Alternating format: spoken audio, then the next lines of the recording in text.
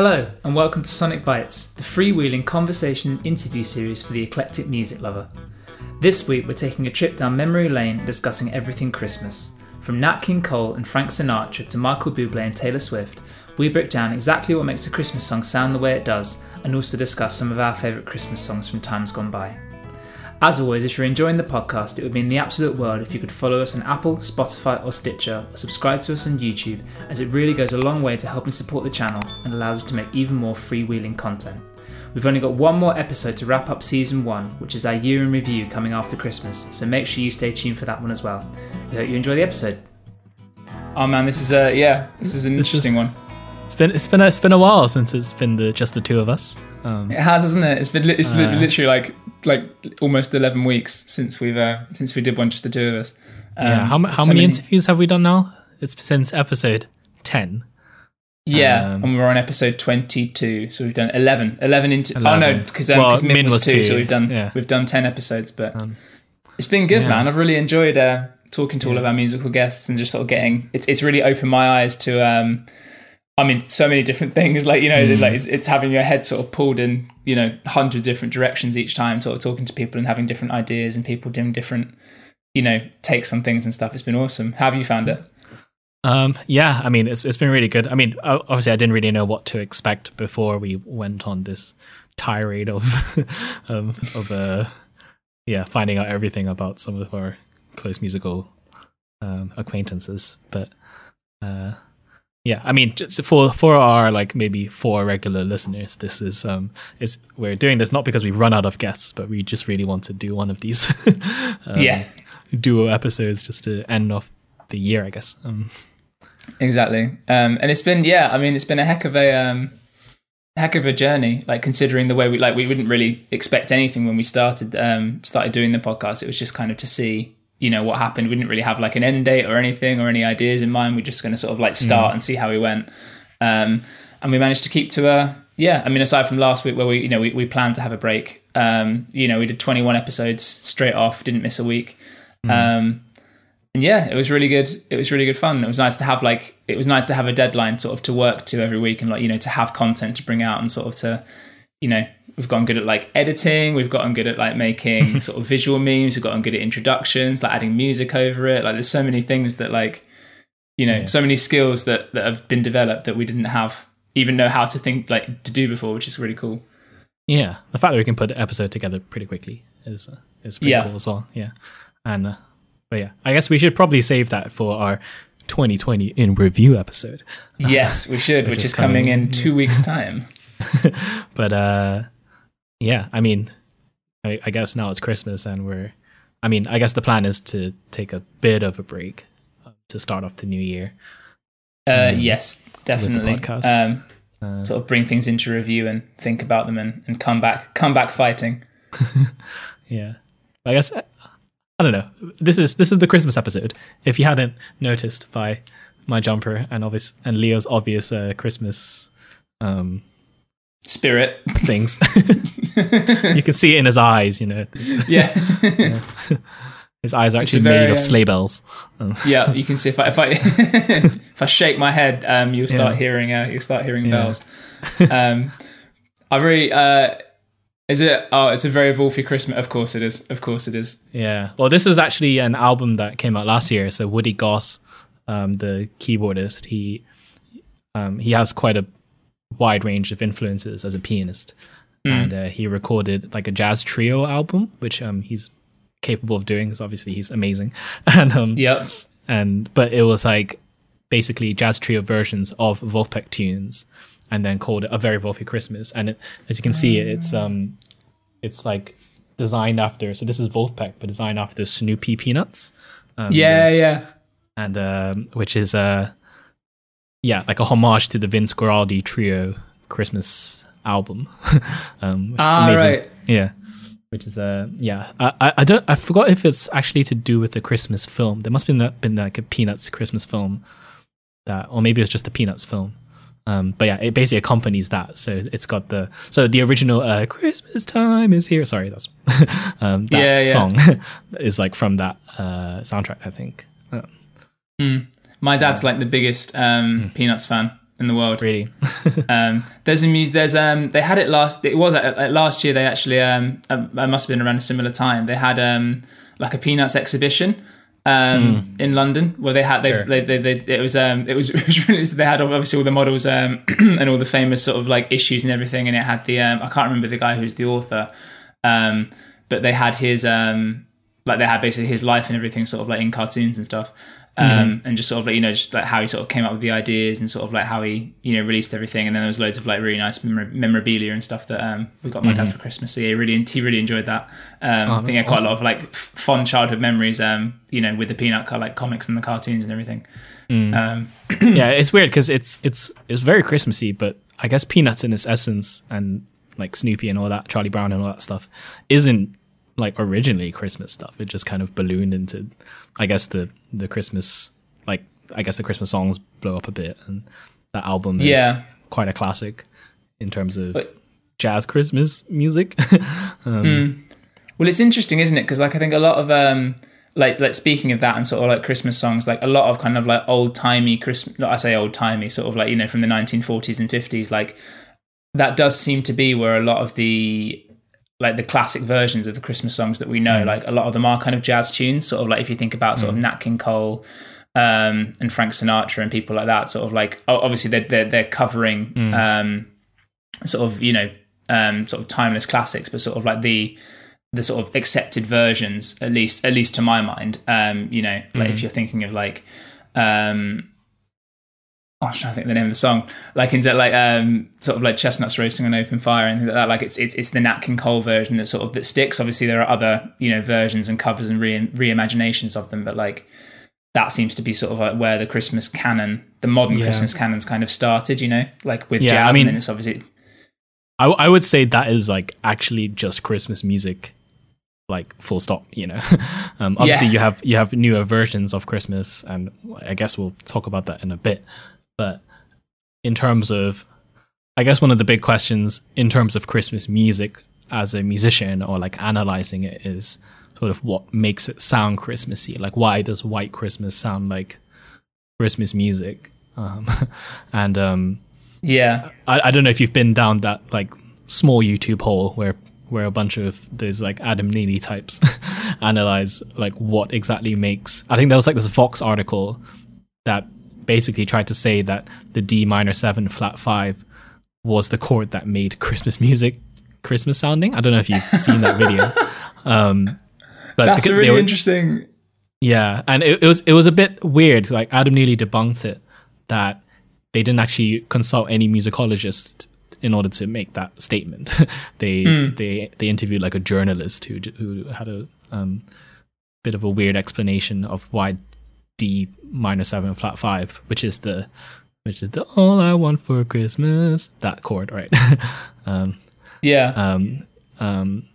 apparently that was made it sound Christmassy. Sorry. But then it's weird because that like basically Adam Neely doesn't agree. Like chords without context don't really have, like, you can't say that D minor 7 like or G7 sounds Christmassy, you know. It has to have some sort of musical context in order for it to you know, sound like something. I mean, like to the untrained ear, like you wouldn't hear like that, you wouldn't hear like sort of and be like, oh yeah, that's Christmas. Exactly, like straight away. Like it could just as well be, you know, just like a song in a really sad jazz song or something. Precisely. And apparently a lot of old, like the Christmas songs actually come from a very sad context. Like nowadays you think of it as like sleigh bells and sort of happy, like major key, positive holiday season sort of things. But when, I guess a lot of the songs from like the 40s and the 50s and the 30s even, when those Christmas songs were being written, like I forgot which song it was that Adam Neely cited, but basically the original lyrics were like super sad and sort of it's Christmas and it's nice to be able to spend it with family this Christmas, but I also want to spend it with my family next Christmas. And something like that. I might have gotten my research mixed up, but anyway, yeah, like they originally have some sort of like bittersweet context to it. But obviously now it's ballooned into this commercial phenomenon that is Christmas. Yeah. I think Christmas songs are. I was chatting to my wife about this, and we were saying that like Christmas songs they're interesting because like she was saying, well, they never get old, and the reason is because like they're only played at Christmas, and so there's sort of like there's a window of maybe mid-November to the end of December when they get played, so sort of 6 weeks at a time, and so I think they have this weird kind of. Obviously, and it's cumulative and it builds up over time. They have this sort of like collective nostalgia that kind of builds, because obviously the more years pass, the more years you hear the same songs, and then like if a new Christmas song comes out, all of a sudden, like it has an increasing amount of sort of nostalgia and sort of like establishment to compete with each time. Because if you think like I've listened to some of the stuff that's come out this year, and it's kind of like. To me, it doesn't sound like Christmas, but it's only because obviously, I've had 25 years of listening to the same Christmas songs over and over again. And so anything that's added to that each time obviously then comes as a bit of a, like it goes against what you're sort of used to hearing. It'd be kind of like all of a sudden if, 1 year we're like, oh, Christmas trees are going to be red this year. Like everyone would be like, well, you'd find it really strange, but then like obviously if you were the child of the first year of having red Christmas trees, and then like from then like every time it came around you'd get that feeling of like, oh, it's Christmas time again, break out the red Christmas trees. And it's the same with listening to I'm Dreaming of a White Christmas, and even for us, I mean, like they spoke about All I Want for Christmas Is You. This year it hit number one in the UK for the first time, like 26 years after its release. Mariah Carey's song, but obviously that came out in 1994. So like for us, that's for me at least, that's been Christmas, because it's 26 years old and I'm 25. So like I've had that for my entire life. Whereas obviously some people or anyone who's older than me, who's born in 1994, 1993, there would have been a year where they didn't have that as part of their Christmas experience. So like, I guess it's objectively hard to make a new Christmas hit. Like it's possible. Before All I Want for Christmas Is You, there was nothing, as in like that song didn't exist. It didn't exist. It had to break through somehow. But yeah, I guess with the more the years go by, like most Christmas songs that are released nowadays are covers. You have new Christmas songs, obviously. Like this year, there's like 21 Pilots releasing a Christmas song, and I know like one of my favorite Christmas songs, which spoiler alert for later, but it's like is Volfek's Christmas in LA. And so all these songs are like coming out. People are recording new Christmas related songs about the same topics, I guess. But I guess that for it, everyone feels like everyone's like fixed upon like, is this Christmas song going to be a number one hit? And if it's not, then it's a failure. And yeah, exactly. Yeah, I don't know. I feel like there's room to be a bit more explorative and less conservative, I think. As much as like it's not binning old Christmas music, but there's I mean it will come around every year and people will make new Christmas songs, so why not as artists make the most of it, Yeah, exactly. I think it's like, it's just one of those weird like and I agree actually, like there is some fantastic Christmas music out there and sort of stuff that comes out every year, like I love Christmas in LA by Volpek. It's absolutely fantastic, but like again, it's sort of I think also now, especially with with the way that sort of music is listened to and the way that people's tastes can differ so wildly because of the sort of the proliferation of streaming platforms and sort of the very personal experience you can have of music. Sure. I think it's a lot harder for a song, like there's just more things for a song to break through now. And also if you think about like radio stations and places where you do hear music played, if you go shopping, like most shopping centers will play, there'll be a Christmas, they'll play Christmas music, radios will play Christmas music, and like, so it's always there. But obviously like they're playing what they think people want to hear as well. And so like obviously that continues to reinforce the same song sort of over and over again. And so you have that, and you've also got to then break through the fact that like that if someone released a Christmas song now, it would have to be so big that, you know, it would have to reach everyone or enough people collectively for it to be like part of the canon of Western music, like Christmas out culture. of the canon of Western pop music. Sorry, like that. Like there's a lot for it. There's a lot of stuff for it to cut through to kind of like make it to the established canon of Christmas songs. I think the only person original ones, I think the only person sort of like in recent times that I can think who made a dent, at least it might not be even in Western, just like in the UK, just from my experience, was Michael Bublé. Because he sort of like, I think, and again, he's done a lot of reimaginations of of classic Christmas songs, but like his stuff, like that to me that's come close. You know, like every time I think of Christmas now, like Michael Bublé is kind of like on the periphery of that as well. Like if I hear a Michael Bublé Christmas song, I'm not sort of like, oh no, it's not, like that's not a Christmas song. It's like, okay, fair enough, it's Michael Bublé sort of thing. I think he gets a bad rap. I mean, that album only came out in 2011, and if you actually look into like, I mean, I guess some people just reject Michael Bublé, just the thought of him, and his voice just annoys people. Conceptually, I disagree with what he stands but yeah, for. if you're breaking down from a musical standpoint, I mean, I maybe those haters don't actually disagree with this, but I mean, there's so much musical value in them, and it's crazy that album only came out in 2011. I think, I don't know. It feels like it's existed for longer. It does lean on the old jazz traditions of like original Christmas music, I guess. Definitely. Yeah, I mean, Taylor Swift wrote a Christmas song last year, and maybe these songs maybe just need, like, they might not have like the splash hit that that. I mean, I'm not even sure if these old Christmas songs were splash hits. I mean, I assume some of them were, but that's the weird thing, isn't it? It's like, I think obviously they get that they're almost like it's like a ripple that then like turns into a tidal wave a lot of the time, like in terms of like taking again like All I Want for Christmas as an example. Like, it didn't hit Christmas #1 the year it came out, but like it's just gotten bigger and bigger every year to the point where now it's Christmas #1 like 26 years after it was written.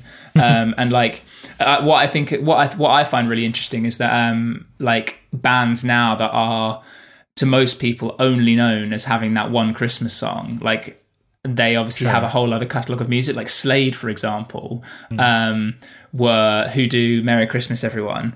Merry Christmas Everybody. Like I have a story about that, but we'll get onto that in a second. But like they were a rock band from the 1970s, and my Amy's dad, he's like a massive fan of sort of like 70s hard rock, and he's got a vinyl of Slade playing, I think it's Glastonbury Live in like 1971 or something. And like they're a heavy rock band, man, and like they properly blow the roof off places, and everyone there was like, oh, it's just Slade, they just have that one Christmas song, and like they're like the Who, like they're a proper like heavy rock band, but like now they're just only known for that one Christmas song. And so like I think that's quite interesting as well, where like kind of, you know, you have like it over time, like if you do make it into the Christmas canon, the hallowed Western Christmas canon, you know, like it becomes all you're known for. So it's really, really interesting. And like I think there's almost two sort of schools of to me at least, there seem to be sort of two schools of Christmas song, maybe three, but like you have ones that sort of lean back on the sort of the jazz thing, and then, you know, and for what I'm thinking of, kind of like even like All I Want for Christmas Is You, like the you know, sort of like even the chord progression, sort of like that kind of like G to E minor to C to D sort of thing, like that's a like 1950s doo-wop progression, you know, sort of taken out, and again sort of like, you know, going to the 4 and then the 4 minor, sort of like there's a lot of kind of like jazzy elements in there which they've taken, obviously, you know, stuck over underneath a pop track. And then there's sort of the rock side of it, like sort of taking you know, Merry Christmas Everybody as an example, and sort of like they sort of goes away from the jazz tradition completely, and then just plays around with like, you know, sort of like heavier rock elements, and sort of like, you know, sort of more modern key changes and things like that as well. So it's interesting, sort of like the two kind of like diverging things that go down. And then obviously like the sort of the straight like pop route as well. I'm thinking of like Last Christmas by Wham. But then again, even that, like, it's got that kind of like, you know, it's like a 1-6-4-5. Again, it's just like a doo-wop in D as opposed to in G for like All I Want for Christmas Is You. So like there are elements that are drawn in that kind of like make it sound Christmassy. You know, when you hear it, it's like, oh yeah, that's a Christmas song. Yeah, I watched quite a few videos, really deep diving and analyzing why some songs sound more Christmassy or more wintry as a result. And it's basically like really like most or almost like 99% of Christmas music has really conservative, like by the book harmony. It's like jazz, but it's like if you boil it down, if you really take out the fat of all the extensions and all the dressing up and stuff like that, it is basically just a bunch of 2-5-1s and then maybe a major 4 and a minor 4, most things. And there was, I think Andrew Huang does a really good analysis of the 2-5-1s in Christmas music. There's also another video which you should check out. It's by this YouTube channel called 8-Bit Music Theory. They mainly analyze like game music and like Mario music, and because some of that game music is like absolutely incredible in terms of the arrangement. Oh yeah, definitely. They basically boiled down one of like the winter Mario games, and it's like, why does this sound so wintry and Christmassy? And it was and the harmony is it's dressed up obviously to make it sound good, but the bare bones of it is, you know, just like 2-5-1s or like just like fifths, and the whole feeling of resolution to like the 5-1 is just so like it's just like what's the word, just like nailed, like driven into the ground, done loads basically. But yeah, it's super interesting because like then you start noticing it once you've done the harmonic analysis and you start listening to all these songs, and it's just like, oh, it's actually all the same song. Pretty much. But then I guess it's special when someone breaks out of that a bit or has an original take on it, you know? Exactly. And then at the end of the day, just add sleigh bells to your track, right? And then that's gonna make it sound Christmas. There are so many sleigh bells in so many. Like I was listening to I had a Christmas playlist on. We went shopping yesterday, and then we have one home in the car, and it's like, they're just everywhere, and like that obviously just gives you that sort of feeling of it being Christmassy as well. Just hearing sleigh bells. Which I've got a question. Like, do you think that you would ever, as Leo Kelly G, so me, Johnny Chung, asking you, like, would you ever, would you record a Christmas song, to put it simply? Oh, yes, absolutely. I think I would. We actually, we've been working on one, Bethany Graves and I, for about 1.5 years now, where like we have.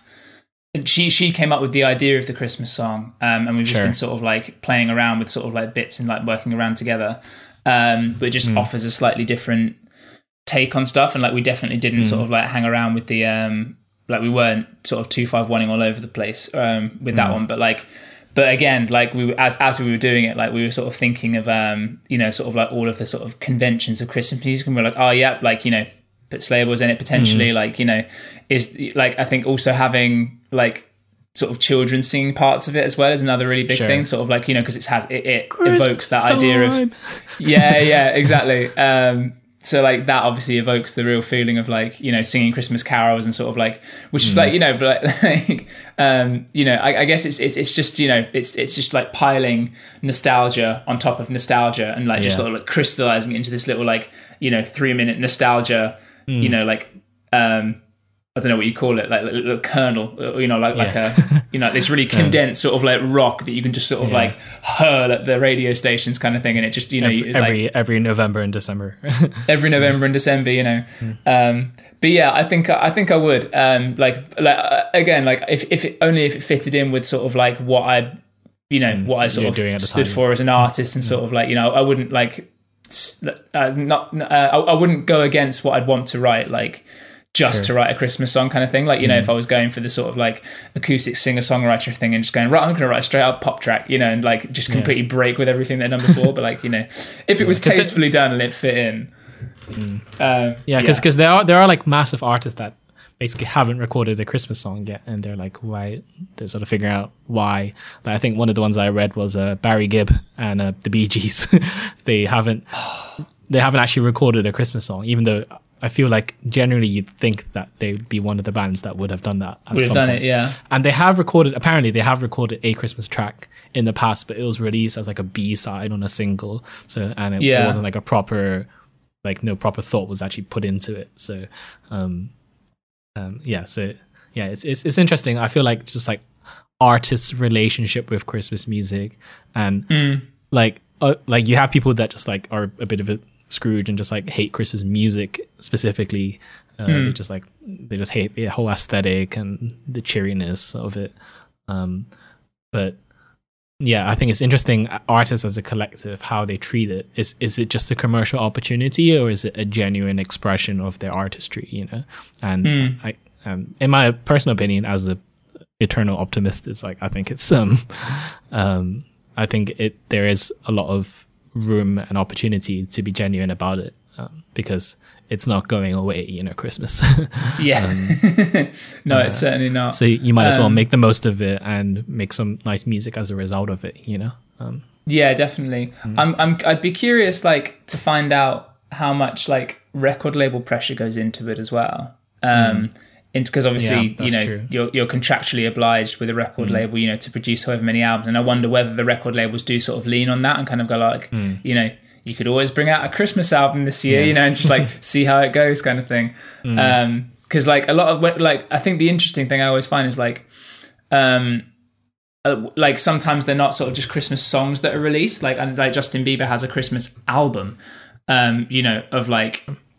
Yeah, I mean, like, you know, original Christmas music, and it's like it's a whole album's worth of Christmas music, and it's like I don't know, like personally, like Christmas, obviously, you know, like there are a multitude of emotions that you can have at Christmas time, but like an album's worth, like if you got like 12 different ways you can like write a Christmas song, kind of thing. I mean, loads of like, artists have released Christmas albums, so I don't really know. I like, as in like it's doable, like it can be done, obviously, and it's been done. But I'm just like wondering whether like there's like a sense of obligation sort of creeps in if you're like, oh, we're going to write a Christmas album, and like, you know, you've got like you have to write 12 songs about Christmas. Like I couldn't write 12 songs about Christmas. I could write one, maybe two, but like, you know, I mean, most of them, like, I guess most Christmas albums are cover albums. So if you're writing an original album of Christmas tunes, which I think Jamie Cullum did this year, actually. He released it's called The Piano Man at Christmas, and I had to listen through it. I mean, it's all right. It's a Jamie Cullum album. It's Jamie Cullum, yeah. But I think artists just have to do it. Like it's just beneficial for you to do it and not like be a hater. Every year there'll be a reason for you to stay relevant by making one recording, you know. There's like I think you sort of have to take advantage of these seasons rather than reject them. Like I know Phoebe Bridgers has like Christmas songs, and she has a song called Halloween, and now she's just set. It's going to be on a playlist every year for Halloween and for Christmas. You're going to just get random streams because of it, or like people are going to buy it as a result. And like it just makes so much sense for you to do it. So make a genuine take on it, you know. Yeah, it's a good point, actually. And like, and that's another really interesting part of sort of the Christmas thing, is that like there's definitely whether it's a result or an intention, but like there is a massive financial benefit to writing a Christmas hit. Like I think it's Slade. They get like £500,000 a year from having written a Christmas song. You know, just because it gets played all over, you know, Western radio stations every year, and so they make £500,000 a year, and they have been making that since, you know, whenever it was released in I can't remember the date of it, but like, you know, for 40 plus years they've been making £500,000 a year for releasing one song, you know. One song, yeah. You know, so like clearly, you know, there is definitely there's a financial benefit in doing it as well. And I guess maybe that's the other thing, that like why a lot of people hate on people bringing out Christmas sort of music, because like regardless of the intention behind it, whether you are genuinely trying to make really good music, like I think if it doesn't, you know, if you don't sort of like crack into the canon, like I think a lot of people could interpret it as a shameless sort of like cash grab of just like trying to release something where it's going to come out over Christmas and it's going to make you money kind of thing. And so like it's just and I think if it doesn't make it into the canon, like I think it comes off as that then, like it's sort of, it's very much a like sort of championship or bust sort of to use an NBA analogy, sort of like way of writing, sort of like either you make it into the canon and everyone goes, okay, fantastic, it's a really great song, or you don't, and then it's like, oh, he's just shamelessly trying to make it into the canon, to be set for life sort of financially kind of thing. Yeah, I mean, I guess there is an element of that being interpreted, but then at the end of the day, I think that's just a hater's mindset, like yeah. I mean, I'm not saying that's right. I'm just saying like, I feel like that's the way it's, by a lot of people, that's the way it is interpreted, or it can be interpreted, sort of like the like right or wrong, like that's definitely an interpretation that exists, I think. Yeah. But I mean, I guess like what are your favorite Christmas memories of in terms of like music? I guess we have played some Christmas gigs in the past, but I don't know, like in terms of your listening and like playing, I'm just curious. I don't think we haven't really talked about it that much as friends. So no, we haven't actually. We've done a lot of playing together at Christmas, but not a lot of yeah. In terms of listening, I think some of my favorite Christmas songs, I'm a real sucker for sort of like, obviously like the old sort of like Nat King Cole classic stuff, and Frank Sinatra and Bing Crosby. I've done a lot of playing in care homes at Christmas. I've done a lot of sort of Christmas gigs and things with Amy as well, which has been really nice. And they're all sort of like, just classic, just like singing, like, because a lot of the people nowadays in the care homes are sort of in their 80s. So if you think sort of, when you count back, they're born in the late 1930s, early 1940s. And so you play the classics for them because that's what they're going to remember. So like I've got real fond memories playing those and sort of learning them and working out the harmonies and just sort of like just having a really good time singing those. Obviously singing like Christmas carols in school is another really sort of fond memory, sort of like singing what's the thing? Like God rest you, merry gentlemen, and songs like that, sort of like, in assembly, like just, with everyone else, is again really, really fond sort of memories. And then in terms of like playing, I think it's definitely like sort of from university onwards, there've been loads of really fantastic sort of like, so we did the only year that I was in charge of house band, from 2017 to 2018. The first gig that the house band had was a Christmas gig, sort of like with the first gig with the new people who came in that year, and that was one of the best gigs that I didn't even play that gig. Like I rehearsed the band and then just like stood back and watched them. But like it was like everyone had so much fun, and like I had so much fun watching everyone just like playing through these amazing songs. Like that was really, really good fun. The gig that we did, was it? No, it was. We haven't quite got to it yet. It was the 18th last year, wasn't it? But when we played over at McCann with our function band, that was a heck of a lot of fun. That was hilarious because I guess that was one of the moments that we had to learn quite a few Christmas tunes for it. And I don't know if you remember this story, but basically we decided to play both the songs Merry Christmas Everybody and Merry Christmas Everyone in the same set. And I was on keyboards for both of the songs, and it wasn't like the gig wasn't cobbled together, but obviously you have to cobble a bit for the Christmas songs because you only play them at a certain time of the year. And I don't know which way around it was, but I basically just played the other one.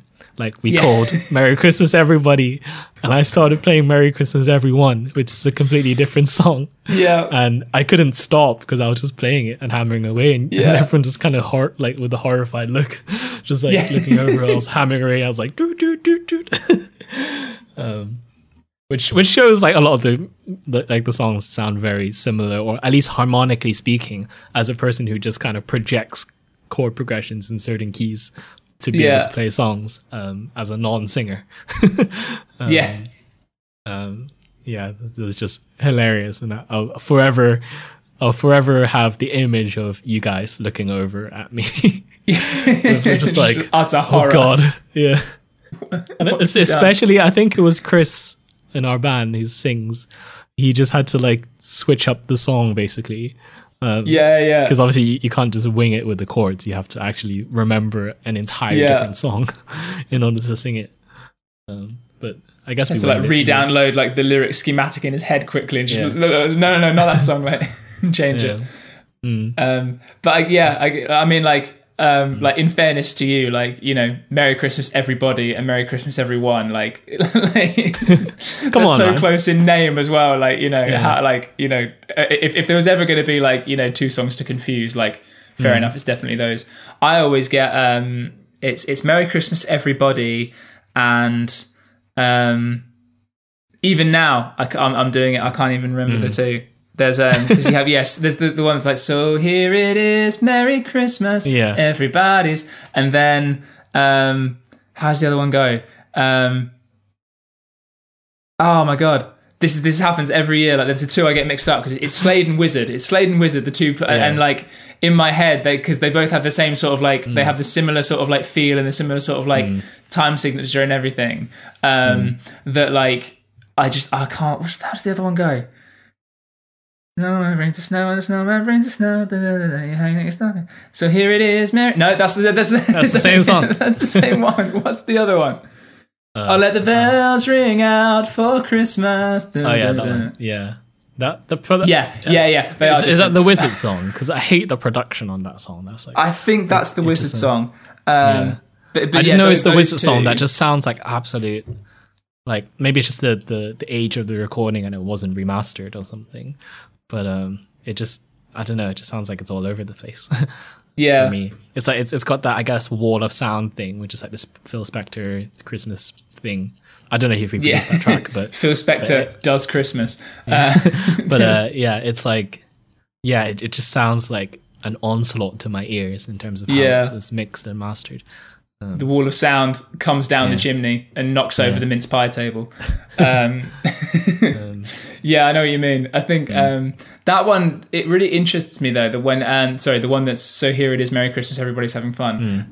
Because like it has, I remember when we were learning it, like it has like a random bar of 7 to go into the bridge. Sure. So it's like, look to the future now, it's only just begun. Da da da da da da da da. And it's like. I just remember listening to that and I was always going like, what the hell? Why would you do that in a Christmas song and just like randomly stick a bar of 7/8 in, change key completely, and then like go back? It's like, it's a really interesting way to. But obviously, you know, it works and it's iconic now. But like I'd love to have been in the studio at the time where like the guy just went, right, okay, we're going to put a bar of 7 in, and everyone's like, are you sure? Like, John, are you sure that's a good idea? Like, yeah, mate, it'll be great. They'll love it. But what are your? Oh, sorry, go on. No, I've lost my train of thought now. You can ask me the question again. Oh, I was just going to so like the same question back to you. Like, what are your favorite memories of Christmas songs, and what are your favorite like playing experiences and stuff? There's probably some that I've just completely forgotten, but I guess gigging around Christmas is just fun. I think the hardest part of it is just learning the songs again every year. I just like Fairy Tale of New York. I just will never ever remember the structure to that song. Like, no. It is just the worst, and the problem is that you're expected to know it, and I feel like in the public like knowledge base, like everyone knows exactly how it goes, and if even I place a beat off, like they're gonna know. Maybe one day I'll finally conquer that song, but I don't know. Not that I hate it, you know. I don't want to be. No. It's an amazing song. It's just frustrating to play specifically. That's so true, isn't it? That it's because like a lot of the time as well, like they're not. Weirdly enough, they're not easy songs to play, despite having really recognizable harmony and sort of having these tropes and conventions. A lot of Christmas songs are not necessarily easy to play either. Yeah, especially with the arrangements as well, because a lot of them have those like string parts or brass parts. Like like if you're trying to play it as a smaller band without the resources or the size or the gig. Exactly. You've got a lot to kind of like pull together and make work. But then conversely, like when you do have a really big band, like sort of like when you work out all the parts, like you have to get it absolutely dead on. Because like it's weird, isn't it? Yeah, because like everyone, because also like at the point of you know, sort of when you're playing it live, like when you get to the Christmas part of the set, like most people are inebriated somewhat. You know, and all they want to do is just holler along to the they just want to shout along. So like, but if you mess it up, man, like, the rage and fury you get from people is real. Like a drunken person coming up to you being like, you missed the freaking beat in the second verse in the middle. Yeah, exactly. Like the one in Fairy Tale New York that always gets me is like it's the last time after you get the first break where you have like the da da da da da da da da da da da da da da da da. And there's 3 bars instead of 2, and like I always want to get, like my brain always wants to work in like 2s and 4s, so it wants to be like the da da da da da the boys, but it's not. It's the da da da da 2 3 and it always catches me out every time. Even you trying to count it there is giving me some counting trauma right now. yeah, like it always messes me up, that one. And then what's the other one? There's like.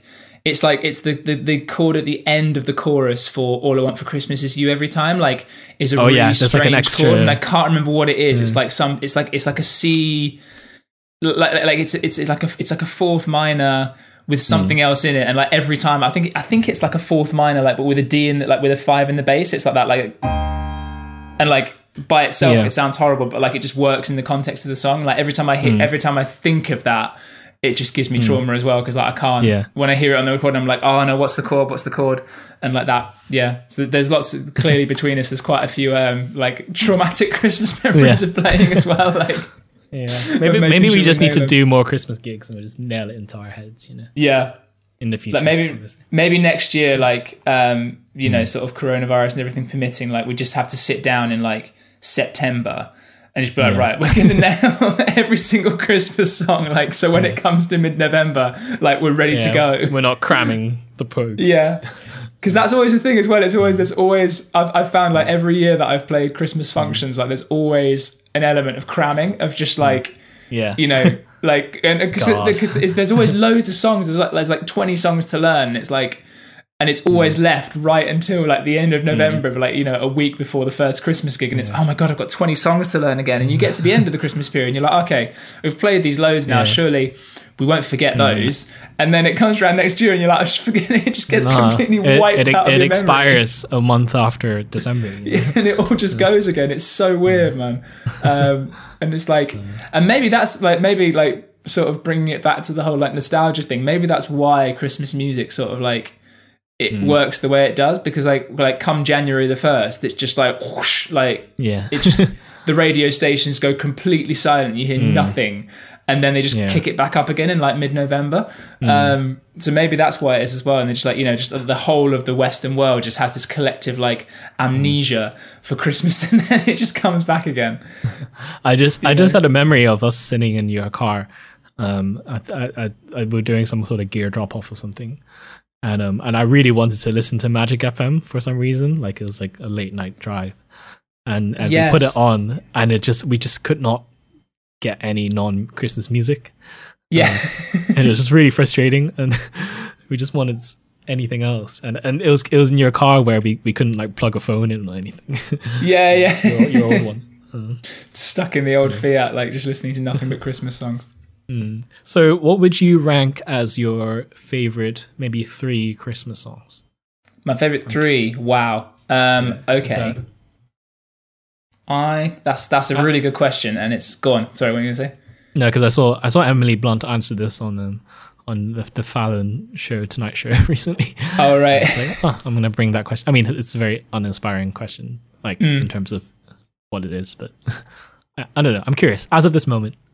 As of right now, I think my top one for a while, and probably maybe always will be, Fairy Tale of New York, just because of the fact that, like, I don't know, it gives you that sort of, and again, it's not a particularly happy song, that one, but like, I think I love the chord progression in it. I love the way it just moves through, like it just has that really sort of like nice sort of nostalgic feeling, you know, that kind of when it just, like, for some reason that like every time I hear that, it just makes me forget. You're just like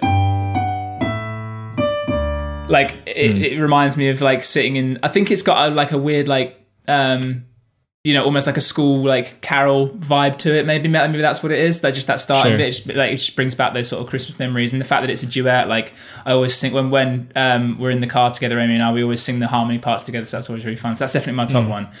My second favorite is probably it's hard, man. It's probably something by Nat King Cole. Maybe Merry Christmas to You, like, because it's just it's just absolutely classic. And then maybe to sort of like split the difference and put one in the middle, maybe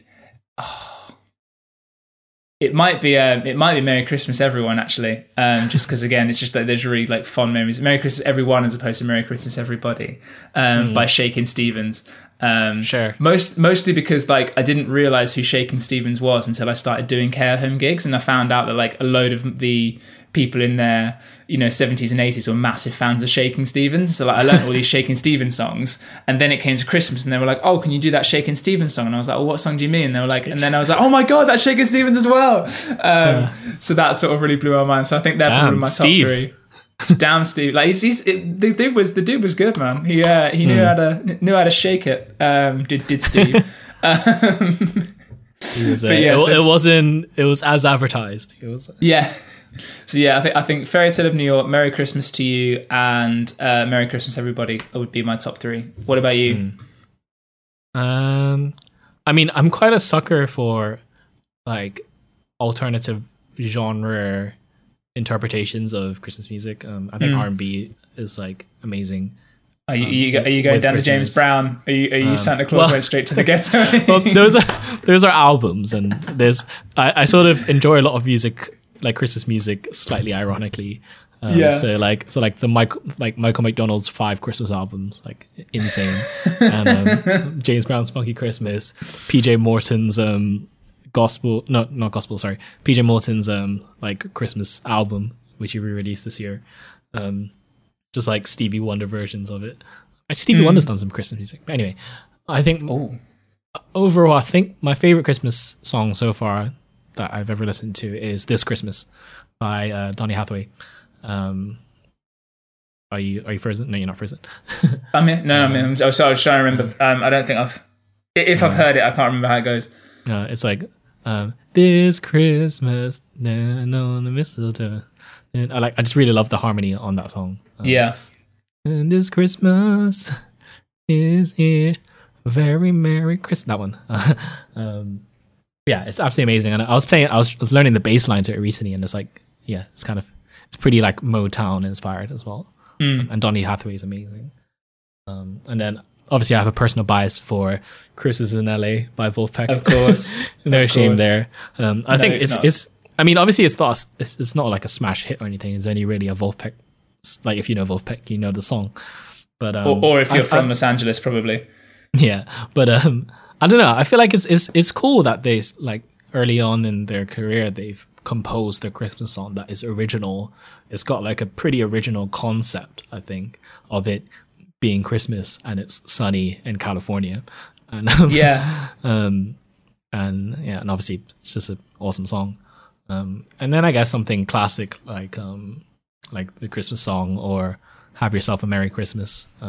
Has some good memories just playing it at gigs, and it's got I don't know, it just goes down well in terms of that like dinner style Christmas music. But I'm obviously a sucker for jazz interpretations of Christmas music and any sort of weird spin to it that makes you like, it doesn't have to be good. I think at the end of the day, Christmas music, it just has to like give you a bit of, like little dopamine rush.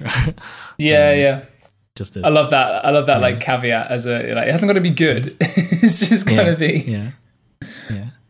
It's like it's neither good or bad, like it's not like maybe objectively it's generic, or objectively like it's a bit dumb or cheesy, or it's like you don't want to base your entire artistic career on it, you don't want to become Slade. Or maybe you do want to become Slade, I don't know. Yeah. So it sounds like a pace. Maybe you do. But those would be my three. And then obviously those albums littered in. I'm always curious to see like who releases Christmas music every year as well.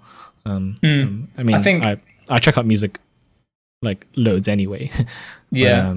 I'm always trying to see like what artists are up to and why they've done things, you know. I think I mean, like Taylor Swift brought out a Christmas song last year. I think like of all years, maybe this was the one to do it instead. Like she could have just like like tacked like, you know, a little Christmas song on the end of Evermore, and like that would have been, she would have been set. This, like, you know, if anyone was going to break into the canon this year, like it would have been Taylor Swift, you know, after Folklore and Evermore. You know, just tack a little, just a cheeky little, like, you know, like 3-minute Christmas song on the end, you know, and everyone would have gone absolutely nuts. I'm sure. But maybe that song will make will last. I mean, maybe she'll write another 12 songs and just release them on Christmas Eve or something. Like it may well happen. So what in terms of like I guess moving away from music slightly, like Christmas plans and everything this year, obviously you're over in Hong Kong as you are for most Christmases, but like what are your plans for Christmas this year, and sort of like what's the deal with coronavirus and everything going on over there? Yeah, well, there's going to be slightly more restrictions. I mean, I never, like in my family from Hong Kong, we never really do a proper Christmas meal like the UK or Western way. Yeah, in terms of the massive like meal and oven food and stuff like that, pigs and banquets, Brussels sprouts, all that jazz. And jazz as well. I mean, there will definitely be lots of jazz to listen to. Yeah. All that jazz. But yeah, it would just be spending time with the family, maybe go shopping, which is not a UK thing. I think on Christmas Day, people, like, it's very much like a ghost town. But I mean, in the past few years, I have done Christmas meals with like friends and stuff, but obviously not this year. But yeah, just be kind of standard. And yeah, what about you? Yeah, I mean, we're very, very Western in my family, and so it'll be what? It'll be a very traditional, but a bit different. Because I've never spent Christmas with Amy as my wife, and obviously, you know, like we always we've been living apart since we started going out almost 9 years ago now, and so it'll be nice to like wake up on Christmas morning next to my wife for the first time ever, which would be quite interesting.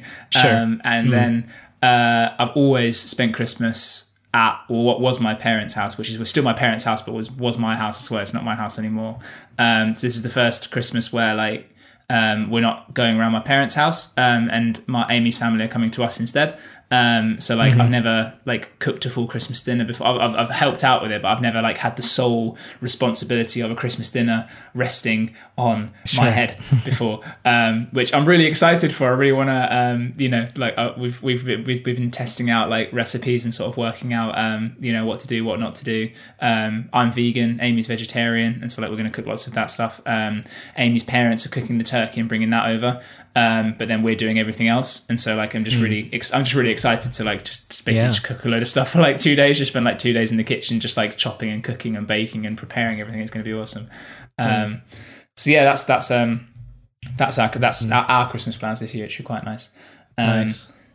But yeah, man, it's I mean, obviously it's a weird year to be celebrating Christmas. I was watching some Christmas videos earlier just to get in the mood for this, and like it just feels very like dissociative to look at people in Christmas gear and being like like when there's so much going on in the world. But, yeah, I mean it's a cheesy way to put it, but maybe it's also like sorely needed as well, you know. Just just have some sort of excuse to have a normal thing this year, you know. Yeah, I think people need, like, you know, it's just a bit of it's a bit of escapism and a bit of a break from reality, you know, just for a little bit. You know, just to be able to sort of, you know, just come together, because it has been a hell of a, I mean, you know, and I think as well it's worth sort of like thinking that, like, you know, for a lot of people, like for us it's been a hell of a year, but like for some people it's a hell of a year every year, you know, coronavirus or not. And, you know, so like, you know, I think everyone needs just that little bit of like, you know, it's nice to have an excuse just not to think about sort of like the day-to-day drudgery of of life, you know, and just to be able to sort of think about, you know, other things, just, you know, even just for a little while, you know, just to get out of your own life for a bit and just, you know, just enjoy a bit of Christmas, you know, if that's possible and if that's what you want to do, obviously, if that's what if that fits in with your, you know, the way you do things around December the 25th and 24th. But yeah, man. Well, in that case, I hope you have a wonderful Christmas. Well, to me, to the listener, really. Yes. I hope you. Wait, unless you were actually saying that to me. Have a very Wolfie, wonderful Christmas. Yeah. First to you personally, and then to everyone listening as well. I hope you have a wonderful Christmas, and we look forward to seeing you. Well, just after Christmas first for our year in review episode, and then in the new year with season 2, which we're really excited. Season 2 hype. Season 2 is coming to bring season 2 to you guys as well. And also stream Christmas Again by Jonathan Blake. Yes, who is, I think, the only Christmas song that I know that we've had in terms of guests on the show, unless someone like Phil was done a Christmas. But in terms of our actual recording, I think JB might be the only one, and it's not like the most positive Christmas song, but it is a Christmas song. It's an original Christmas song. So yeah, if you're looking for original Christmas music, and if you want to get, if you want a new song, in the Christmas canon, then if you guys stream it, you get it that much closer to breaking into the the Western Christmas canon. So you know, make every Jonathan stream counts, Blake the guys. next Slade. Make Jonathan Blake the next Slade. It may, you know, when was it released? Was it 2018? Something like that. I think it might be earlier. So I think it's 2016 or something. 2016. So in 26 years, like Mariah Carey in 2042, it may reach Christmas number 1. And so, you know, if we start now, then you know, we'll get there. So yeah, make sure you stream Christmas Again by Jonathan Blake as well. Guest number 1 on the podcast. Thank you for listening to another episode of Sonic Bites. If you liked what you heard, follow us on Spotify, Apple, Stitcher, or Google Podcasts, or like the video on YouTube and follow the channel Leo Kelly G Music. Also, you can reach out to us in the YouTube comments or send us a message on Twitter or Instagram. We would love to hear from you, so stay tuned for another episode coming very soon.